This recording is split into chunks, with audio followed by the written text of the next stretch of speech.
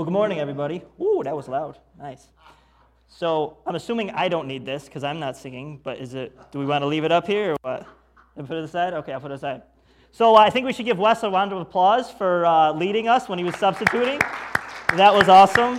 And I probably shouldn't let the cat out of the bag, but it is his birthday this week or something like that, which I saw in the announcements. So you didn't hear that just from me. It was in the announcements already.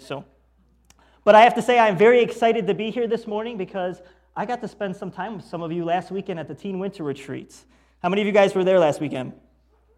Cool, you got some hands up? That's awesome. Yeah, it was a privilege to be there, and I was so excited to see how the Lord was doing some pretty cool stuff. And so, with that being said, let's get to work in our text. We're going to be in 1 Peter 1, 3 through 9. 1 Peter 1, 3 through 9. And so before we actually dive into our text, I want to give a little bit of a brief background about what's going on, because it'll help us set up what's going on in our text, okay? So as you could probably guess, this book was written by the Apostle Peter, according to 1 Peter 1:1. And the Apostle Peter was known as the leader of the apostles, and you can see that throughout the scriptures. Jesus specifically called him to feed his sheep, and you can see that he stepped up to this leadership role in the beginning, especially the beginning of book of Acts, but you can see it throughout. And so he had a really difficult task in writing this book, though, okay, because the believers that he was dealing with were suffering more horrendously than we could ever even imagine, okay? You see, these believers, they were in Rome, the ones that he was writing to, and they were under the ruler known as Emperor Nero. And this guy decided, from what I've read, to set some fires to go out and destroy part of the city of Rome. And so the Romans were not very happy about that, as you can probably imagine, because these fires, they seemed to destroy the community. It destroyed families. It destroyed so many things that were going on. And so they actually thought it was him. And so in order to turn the blame off of himself, he decided to turn the blame on these Christians. And so, as you can probably guess, these Christians were already hated for being believers in the Lord Jesus Christ, but this just added to the flame of the fire that was going on. And so kind of to give you a little bit of an idea of what these Christians were going through, just for the Romans' amusement, they would throw these Christians into a ring and watch them try to survive the attack of wild animals. Obviously, they didn't make it out most of the time, okay? Another part that we see is that they were crucified on the cross, just like their Savior, and you can see it almost as a mockery, because that was one of the most horrendous ways you could die that the Romans would do. It was the most shameful way somebody could die, because when you're hung on a cross, naked and beaten in front of a group of people, the worst criminal's death you could ever imagine, that's what these Christians were going through. And obviously, they were following their Savior's example. One of the other ones I read, which I think was probably one of the most difficult ones to read, to be honest with you, is they would take some of these Christians and they would cover them in wax. And then they would tie them to a stake and light them on fire to persecute them. Okay? So, how does Peter encourage a group of believers that are going through this intense suffering? So if we were to look at the main theme of this book, we would see that is to remain faithful to the Lord Jesus Christ throughout suffering. Okay? So after he greets these believers, he actually starts this letter off in a little bit of a shocking way. So I'm using the ESV translation, so for those who use electronic Bibles, you can follow along with me. But here's the first sentence that he starts with after his greeting. He starts with this: "Blessed be the God and Father of our Lord Jesus Christ." Blessed be the God and Father of our Lord Jesus Christ. He's calling them to praise the Lord. That's what he opens up this letter with. You know, I'm trying to put myself in these believers' shoes as they're being crucified, as they're being lit on fire, as they're being thrown in a ring with wild animals just to survive. And Peter starts off this letter with praise the Lord. How could he do that? How could the leader of the apostles, knowing what they were going through, experiencing much suffering himself, start with praise him? Well, we're going to see part of that this morning. And so the main point that we're going to see in our text, and throughout all the verses that we look at, it's kind of all surrounding this one statement that we see in these verses. Okay, so here's the one statement that we're going to see and we're going to hear a lot of this morning. So don't get sick of the statement because it's a good statement, but this is what we're seeing all the way through. Here's what the statement is. We have been born again to a living hope through the resurrection of Jesus Christ from the dead. I'm going to say it again. We have been born again to a living hope through the resurrection of Jesus Christ from the dead. Okay, and here are the points that are going to build on that main point or kind of supplement it. So point number one, according to the Father's mercy. According to the Father's mercy. Number two, to an inheritance that is guarded by God. To an inheritance that is guarded by God. And here's the last point. That is rejoiced in, though tested by trials. That is rejoiced in, though tested by trials. So what we're going to do is we're going to unpack this main statement that we're going to see, and then we're going to walk through this outline that I just gave to you. Does that sound good? Yeah, kind of? Okay, cool. All right. So I'm going to pray, and we're going to ask the Holy Spirit of God just to work on our hearts this morning, and then we're going to dive into verse 3. So let's pray. Gracious Heavenly Father, we're just so honored to be here this morning. Lord, we just love being here with the fellowship of everyone here, Lord, who are striving to seek after you. God, we are privileged just to have the ability and the grace to hear from your word this morning. Lord, we thank you that your word is to challenge us, is to grow our faith, and is to deepen our relationship with you. Lord, so I just pray that you take this word and that the power of your Holy Spirit comes in this room right now and just teaches us and convicts us of anything that we need to be convicted of, but also encourages us, maybe in a time of suffering that we are facing personally. So, Lord, we are thankful for you, and we bless your name right now. In Jesus' name I pray. Amen. All right, so let's look at verse 3, the full verse there. Blessed be the God and Father of our Lord Jesus Christ.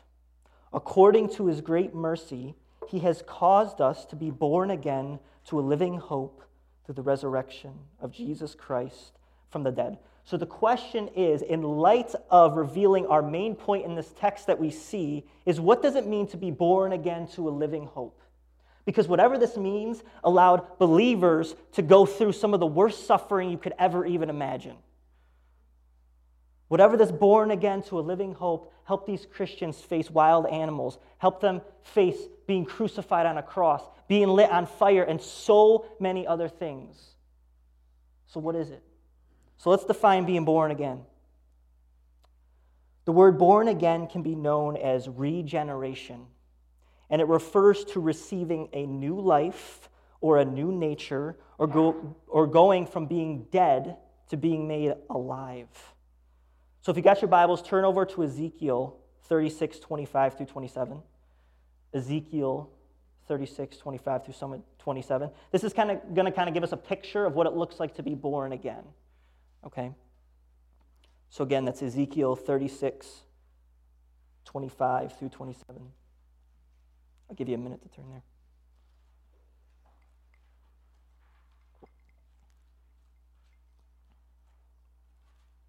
So it says this: I will sprinkle clean water on you, and you shall be clean from all your uncleanness, and from all your idols I will cleanse you. I will give you a new heart, and a new spirit I will put within you. I will remove the heart of stone from your flesh and give you a heart of flesh, and I will put my spirit within you and cause you to walk in my statutes and be careful to obey my rules. So we're going to be cleansed from all wickedness. We're going to be going from a dead nature to a nature that's alive. We're going to be given a new nature, one that is not dead to our sin, but alive. We are given a brand new heart, a heart that goes from rebellion to obedience.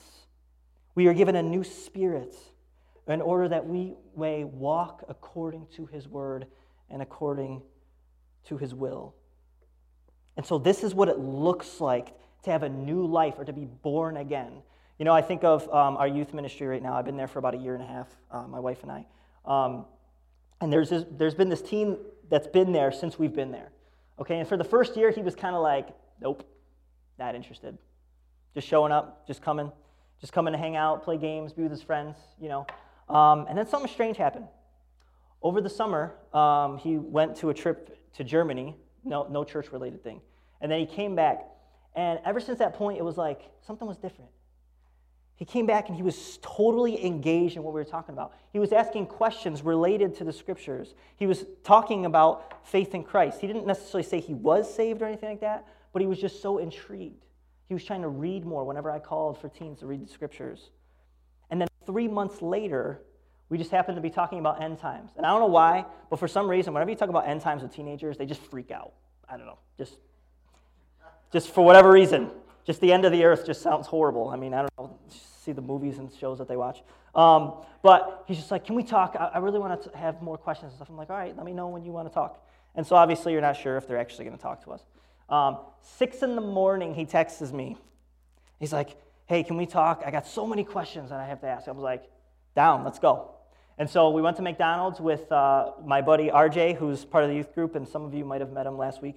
But we went there, and he talked about how he repented from his sins and put his faith in Christ. But before I even knew that, something was different. I didn't say a sinner's prayer with him or anything like that. I didn't even vocally say anything to him. He's been with us for months, and then he heard the gospel constantly, and then something hit him. I don't know what it was, but something changed. And then we found out. He put his faith in Christ. And everything changed for him. He has a new nature. He has a new heart. He has a desire for the Scriptures. I couldn't give him that. I'm trying to get these kids to read the Bible all the time. And this kid just wants it all of a sudden. It was awesome. But this is what this new life looks like. And so if we were to go back to our verse, in verse 3, we see, according to his great mercy, he has caused us to be born again to a living hope. All right, so what's this new life connected with this living hope? All right, so here's how one author defines living hope. He says it like this: this hope is the eager, confident expectation of the life to come. It is living, by so describing it, Peter indicated that it grows and increases in strength year by year. So clearly we see that this living hope is this eager, confident expectation of the fullness of our salvation. That's what it's ultimately coming to. Okay, and it doesn't just happen. It is birthed in us when we are given new life. You see, when we repent and put our faith in Jesus Christ, and we are given this new life, we're given a taste of our salvation. We haven't experienced the fullness of it. So in that new nature, we are given a hope for that eternal state where we're going to be with Christ forever. And as we get older, as we grow in our faith, that longing only gets stronger. I think back 9 years ago when my life was totally different than it is now, and I think I wanted so much more than I ever have in my life. And it's because I want Him more. I'm realizing where my faith lies. I'm realizing what this life is all about, and it's to live for Christ. And that's where our living hope is. Because I don't know about you, but when we look in this world that we live in, there are people who are putting their living hope or their ultimate hope in things that can be taken away from them or destroyed. Right? Some people put their living hope or their ultimate hope in their careers. That can be taken away from them. Some people put it in their money or their retirement, but that can be taken away from them. Some people put it in their spouses or their soon-to-be spouse or their desire for a spouse, and yet that can be taken away from them or never even given to them. Some people put their ultimate hope in their children, but they too can be taken away from you. And so the problem is when you put your hope in things that are not eternal in the sense of this physical realm, is when it's taken away from you, it destroys you. Because although those things are good, there's nothing evil about them, they're gifts from God, they are never meant to take the place of Christ, ever. He's our ultimate hope. He's our living hope. And so when we go back to our verses and we look at how we receive this living hope, it is through the resurrection of Jesus Christ from the dead. You see, if he doesn't live and he doesn't die and he doesn't resurrect from the dead, we have no hope. If he stays in the grave, we have nothing. We have a dead Savior. We don't have a Savior. But because he has risen, we have hope. And when you think about it in the context of what these believers were going through, they need a little bit of hope. Because if they put their hope in their families, if they put their hope in their land, if they put their hope in their government that's currently trying to kill them, they're going to be crushed because that's taken away from that at any moment. They were dying. So Peter opens up with, put your hope in Christ. Because that's the only thing that's going to get you through. So the question now is, what does Jesus Christ's life, death, and resurrection 2,000 years ago have anything to do with the suffering these people were facing and my present time of suffering? Because I think we live in the state where we believe in Christ. Like we know it happens. And yet, we're still suffering. We're still going through horrible things. So how is the gospel, how is the resurrection of Christ relevant to our present time of suffering? And that's another great question. But before we can understand the work of Jesus Christ on the cross, we have to understand this. Suffering is just a symptom of what our root problem actually is. Suffering is just the root problem, or is a symptom of the root problem of what it actually is. What do I mean by that? Okay, when you have a cough, or you have a runny nose, or maybe you're throwing up or something, like you have all these things going on with you, and you walk in and you go to a doctor, okay, what is it usually they do? Anybody tell me? What do they do when you go to a doctor? What was that? I'm sorry? What are your symptoms? They're like, what's going on? What are you feeling? And they're like, and you tell them, and they're like, okay, here's what I think your problem is. And then they give you meds.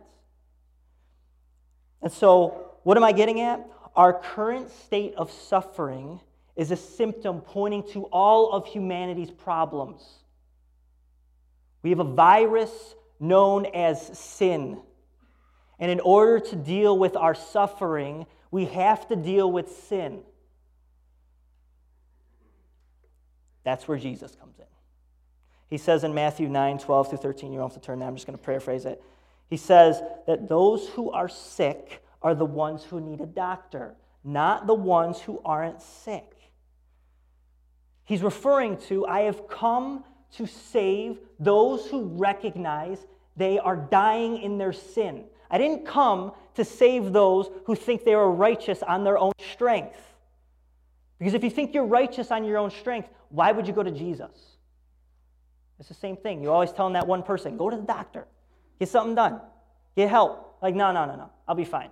Suffer. Like, if you're not going to get help, there's nothing I can do for you. And that's what we see here.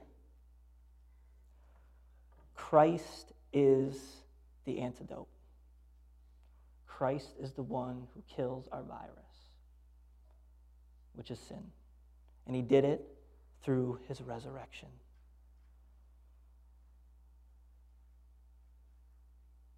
And so now we have to ask the question, well, how do we deal with this practically now? Because, okay, I can see how it relates, but how do we deal with this practically? Hold that question, because we're going to come back to that in my conclusion. But now we're going to hit point 1 that I was referring to in the 3 points that are going to build on this point.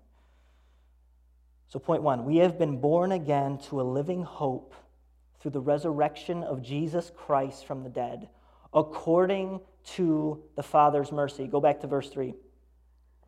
According to his great mercy, there we have his motive, he has caused us to be born again to a living hope through the resurrection of Jesus Christ. So here in this moment, we see a window into our Father's heart. And then we see how he puts his heart on display for us. You see, the word mercy means this: kindness or goodwill towards the miserable and the afflicted, joined with a desire to help them. I'm going to read that definition again. Mercy is translated kindness or goodwill towards the miserable and the afflicted, joined with a desire to help them. Okay, I'm going to give you a couple other texts. You can just write them down. You don't have to find them or read them. But this is where this word mercy is also used. Okay, this is Ephesians 2, 4 through 5a. And if you were there at camp last week, you would have heard this preached on a little bit. It says, "But God, being rich in mercy, because of the great love with which he loved us, even when we were dead in our trespasses, made us alive together with Christ." That's one. Here's another one. Titus 3, 4 through 5. "But when the goodness and loving kindness of God our Savior appeared, he saved us, not because of works done by us in righteousness, but according to his own mercy, by the washing of regeneration," or that being born again, "and a renewal of the Holy Spirit." And then here's the last one I want to share with you. Romans 9, 15 through 16. "For he says to Moses, I will have mercy on whom I have mercy, and I will have compassion on whom I have compassion.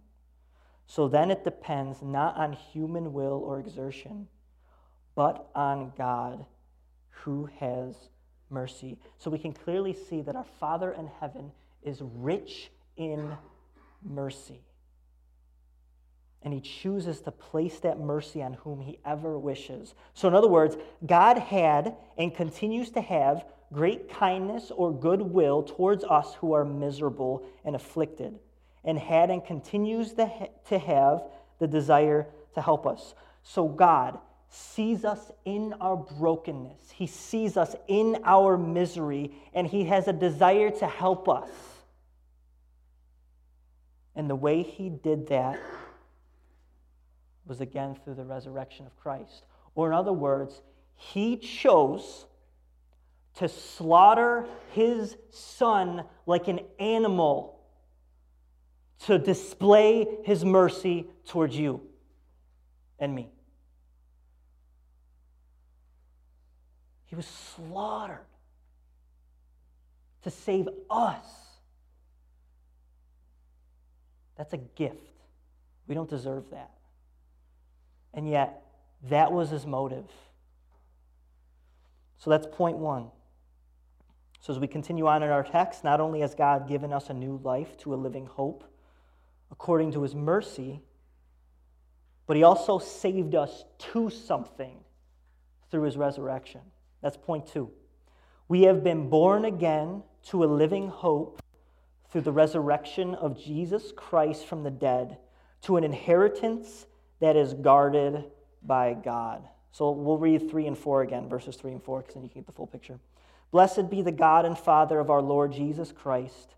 According to his great mercy, he has caused us to be born again to a living hope through the resurrection of Jesus Christ from the dead, to an inheritance that is imperishable, undefiled, and unfading, kept in heaven for you, who by God's power are being guarded through faith for a salvation ready to be revealed in the last time." So this inheritance can be defined like this: a wealth passed down or a legacy one receives as a member of a family. So we see that this inheritance by our Father through Jesus Christ, by looking at this, it never dies.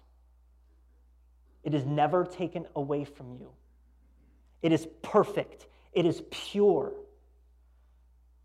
And it doesn't fade away. It can never fade away from you. Which means, who can touch it? Nobody. Who can take it away from you? Nobody. Who can lose it? Nobody. Many of us are like, thank God, because if I could, I would. Okay? We can't lose it. But here's the crazy part that we see in this verse. Our inheritance is guarded by the all-powerful God of the universe who spoke galaxies into existence.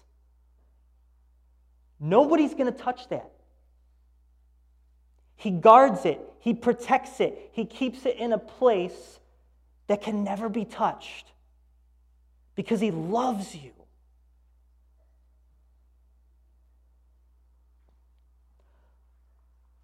So the question now is, what is this inheritance? What is it? Because whatever it is gives us the power and gives us the endurance that transcends any suffering we have faced, currently face, or will face in the future.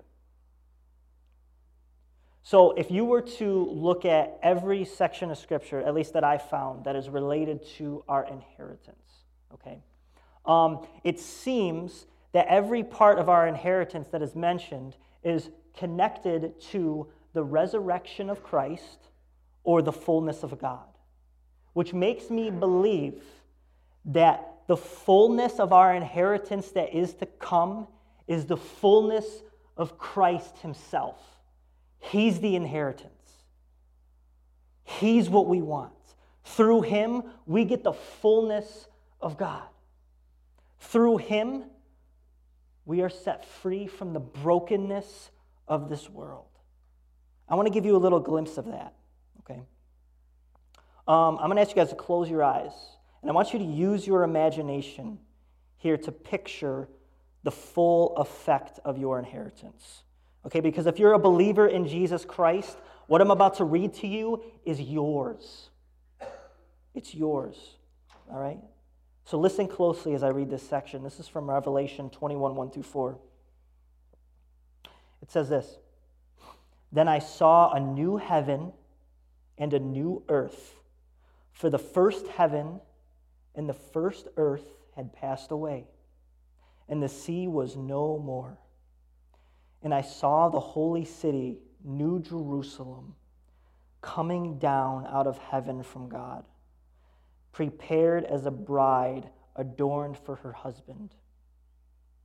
And I heard a loud voice from the throne saying, 'Behold, the dwelling place of God is with man. He will dwell with them, and they will be his people, and God himself will be with them as their God. He will wipe away every tear from their eyes, and death shall be no more. Neither shall there be mourning, nor crying, nor pain anymore, for the former things have passed away.'" Open up your eyes. Guys, this is what Peter was pointing to these believers to.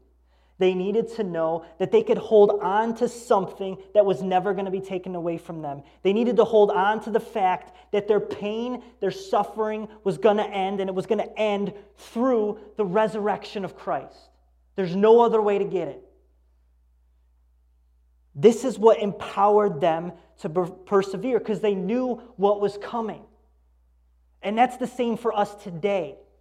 If you're suffering today, no matter how little you think it is or how great it may be, this is where our hope lies.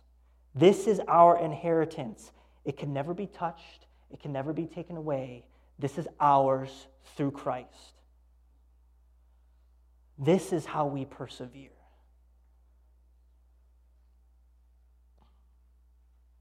So again, as we continue on in our text,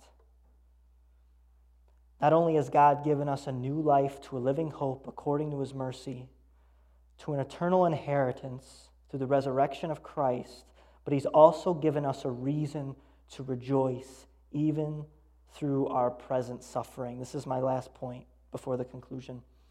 We have been born again to a living hope through the resurrection of Jesus from the dead that is rejoiced in, though tested by trials. Okay, we're going to look at verses 6 through 7 of 1 Peter chapter 1. In this you rejoice. I want to pause there for a second. What are we rejoicing in? Everything we just talked about. We rejoice in the fact we have been given new life to a living hope. We rejoice in the fact we're given an inheritance that can never be taken away from us. This is what we are rejoicing in, and it is all through Christ. So, in this you rejoice, though now, for a little while, if necessary, you have been grieved by various trials, so that the tested genuineness of your faith, more precious than gold that perishes, though it is tested by fire, may be found to result in praise and glory and honor at the revelation of Jesus Christ. So we see here now, he is acknowledging their suffering. So we saw he started off with praise. He led them to the gospel, and then he leads them to their actual suffering circumstance. You rejoice in this, though you are facing this. And this is the nice part. Now, we never see the full picture of our suffering on this planet. Okay? That's never going to be answered for us on this side of eternity. We see that it is come through sin. And then the second part that we see is found in verse 7. Here's the why we go through trials. So that the tested genuineness of your faith, more precious than gold that perishes, though it is tested by fire, may be found to result in praise and glory and honor at the revelation of Jesus Christ. So what our trials do, God takes his word, he takes the gospel, he takes our circumstances, and they're constantly clashing because he's trying to test our faith to show the genuineness of it. Because if you have faith in Jesus Christ, it doesn't matter what your trial is going to be, you are going to persevere through it in the end. And so if you walk away from the gospel, if you walk away from Christ because of your suffering circumstance, your faith has just been proven to you, whether it's genuine or not.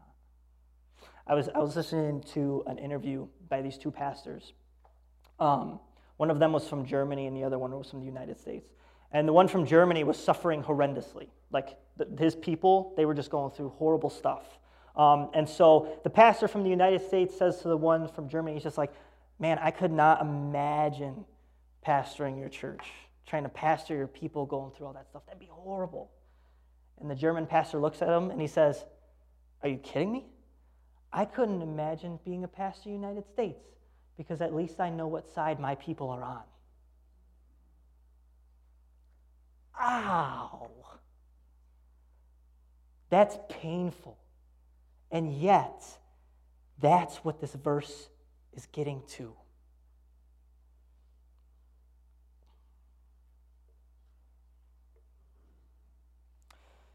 I also, in many ways, think of my first practice playing basketball. Okay, I know Graham Carletta can relate to this, all right, because he was there with me. I don't know about that one, but many times. So I played for the Rochester Rapids homeschool basketball team around here. I don't know if you guys are familiar with them. Like, remember, I love basketball. Like, that's my thing. I just love playing. And so when I first went to my first practice, I was like, yes, this is going to be awesome. I'm going to love it. Okay? And so right where the coaches were, I'm just shooting my shots, just trying to impress the coaches. And obviously, Graham knows you can't do that like that. But then practice started.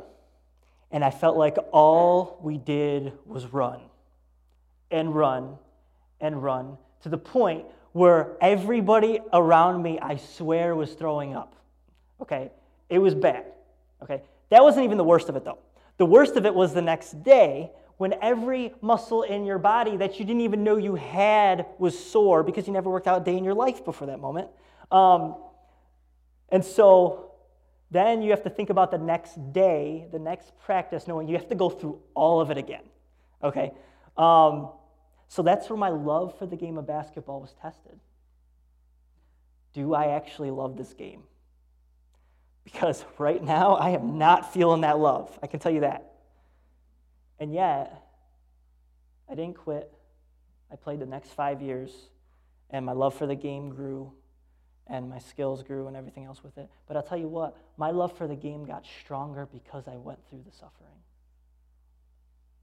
And that's the same thing with our faith in Christ, is when we hold fast to our Savior in light of our suffering and watch him pull us through that, is that not going to grow our love for our Savior?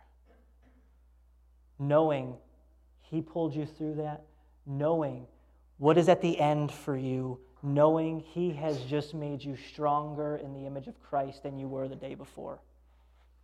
I'm not saying you have to like it, but I am saying you appreciate what happens in the end. Because like we saw in the previous verse, it says basically that your faith may be found to result in praise and glory and honor at the revelation of Jesus Christ. And if we went back to our opening, it doesn't sound as crazy when Peter tells them to praise him, does it not?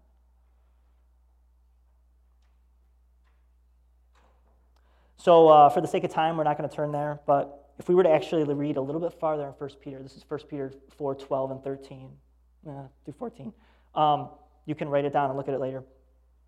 But he actually says to these believers, do not be surprised by various trials or suffering as though it is something strange. It's not strange when we suffer. Why? We live in a broken world with its natural suffering, like physical pain, all that stuff, okay? But we also live in a world that hates God. And if you're standing up for the name of Christ and what he's done, you should expect some opposition. Everywhere you look in our Bible, you see opposition to the people of God. Everywhere. And so if we come to God whining all the time, why is this happening to me? Why is this happening to me? Have we read our Bibles? Have we seen what's going on with God's people? They're suffering through multiple different things, whether that's natural sicknesses or things like that, or whether that's through actual opposition of people. But then he says, in the few verses after that, he says, rejoice in Christ.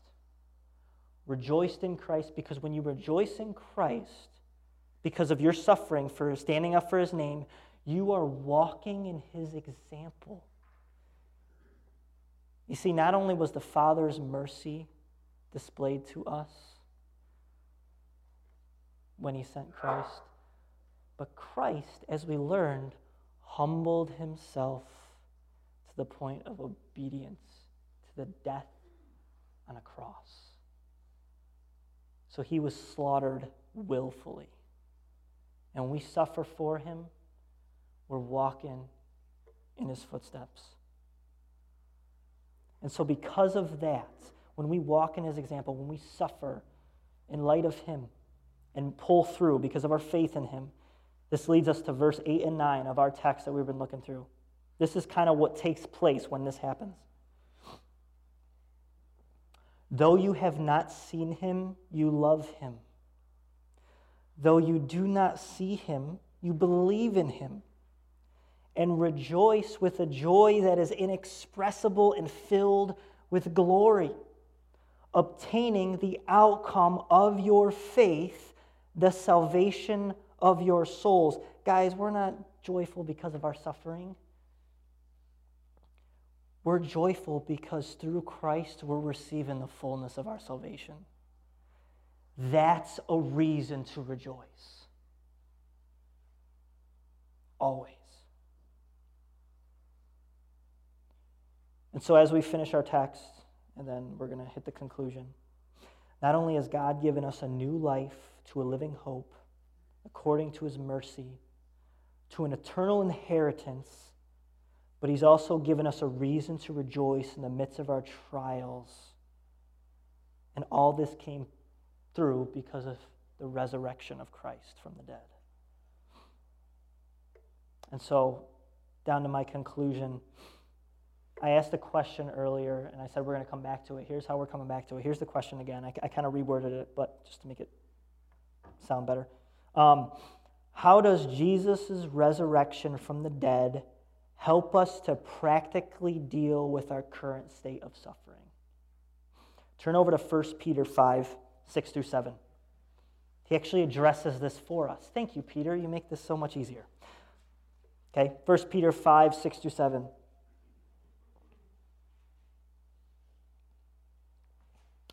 He says, "Humble yourselves, therefore, under the mighty hand of God, so at the proper time he may exalt you, casting all your anxieties on him, because he cares for you." So in this text, we see God calling us to trust him in the midst of our suffering. Because like I said, we can't see the full picture of our suffering. He can. He knows what he's doing. He's sovereign. And if you believe he has what's best for you, you'll trust him, even if you don't understand.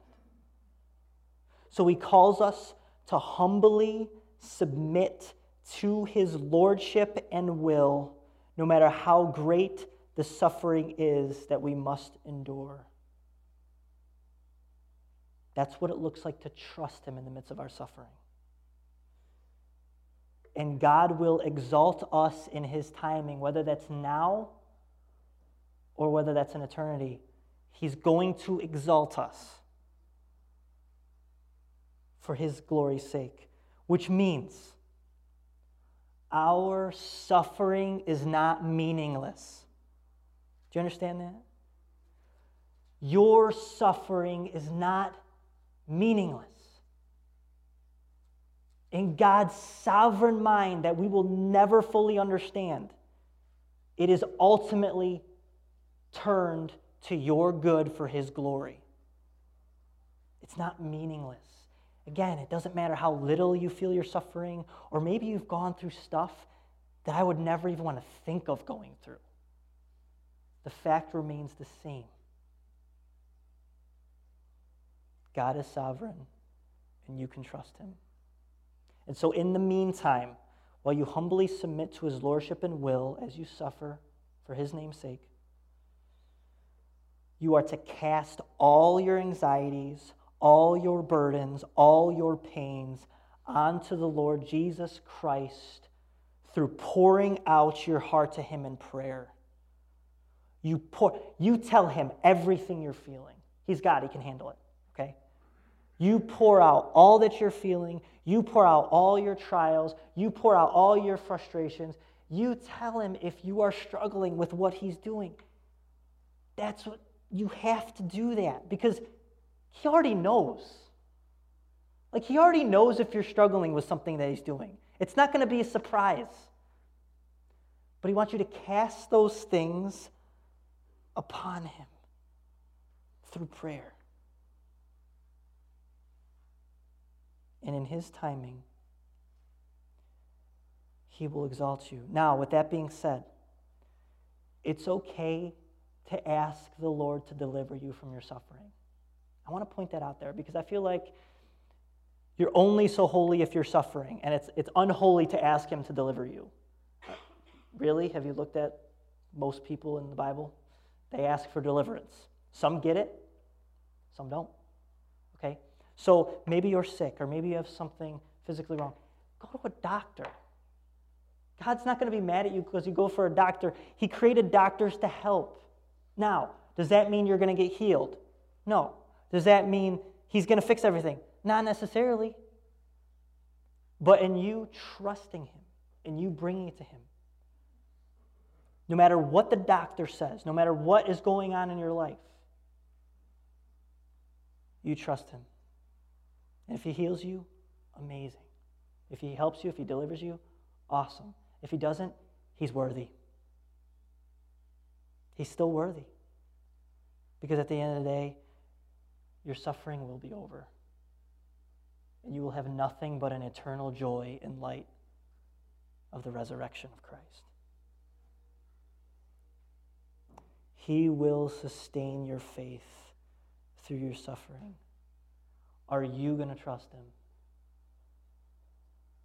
Are you going to cast your burdens, your pains, and everything upon him and submit to him no matter what, knowing that in the end, even if he doesn't deliver you,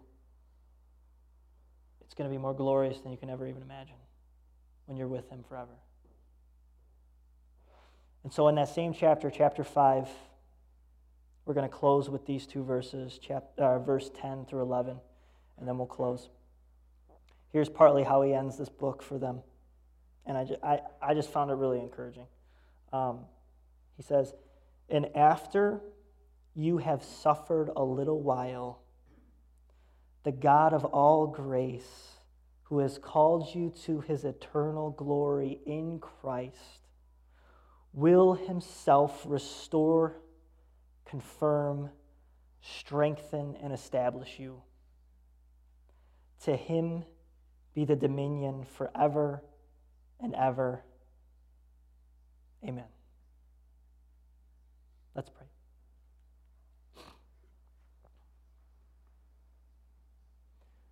God, we are just so humbled by you. Lord, you slaughtered your son for us. Your mercy was put on display for us. You saw us in our misery and our brokenness. And in your desire to help us, you sent the most precious part of you, which is your son. And you sacrificed him for us because that's how much you love us.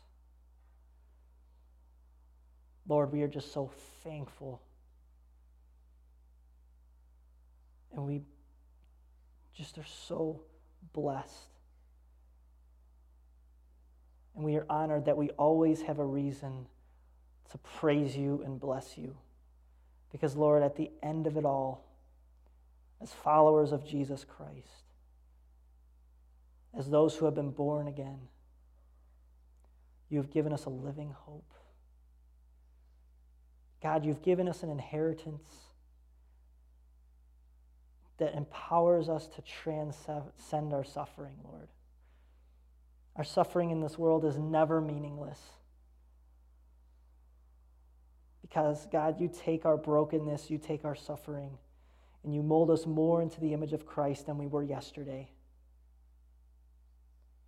And Lord, I thank you that even though we don't always understand why we're going through things, that, Lord, we can trust you.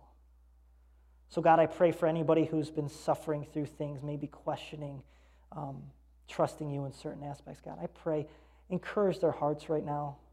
I don't know what everybody's going through, but that's not the point. The point is, Lord, you're enough for them. You're enough.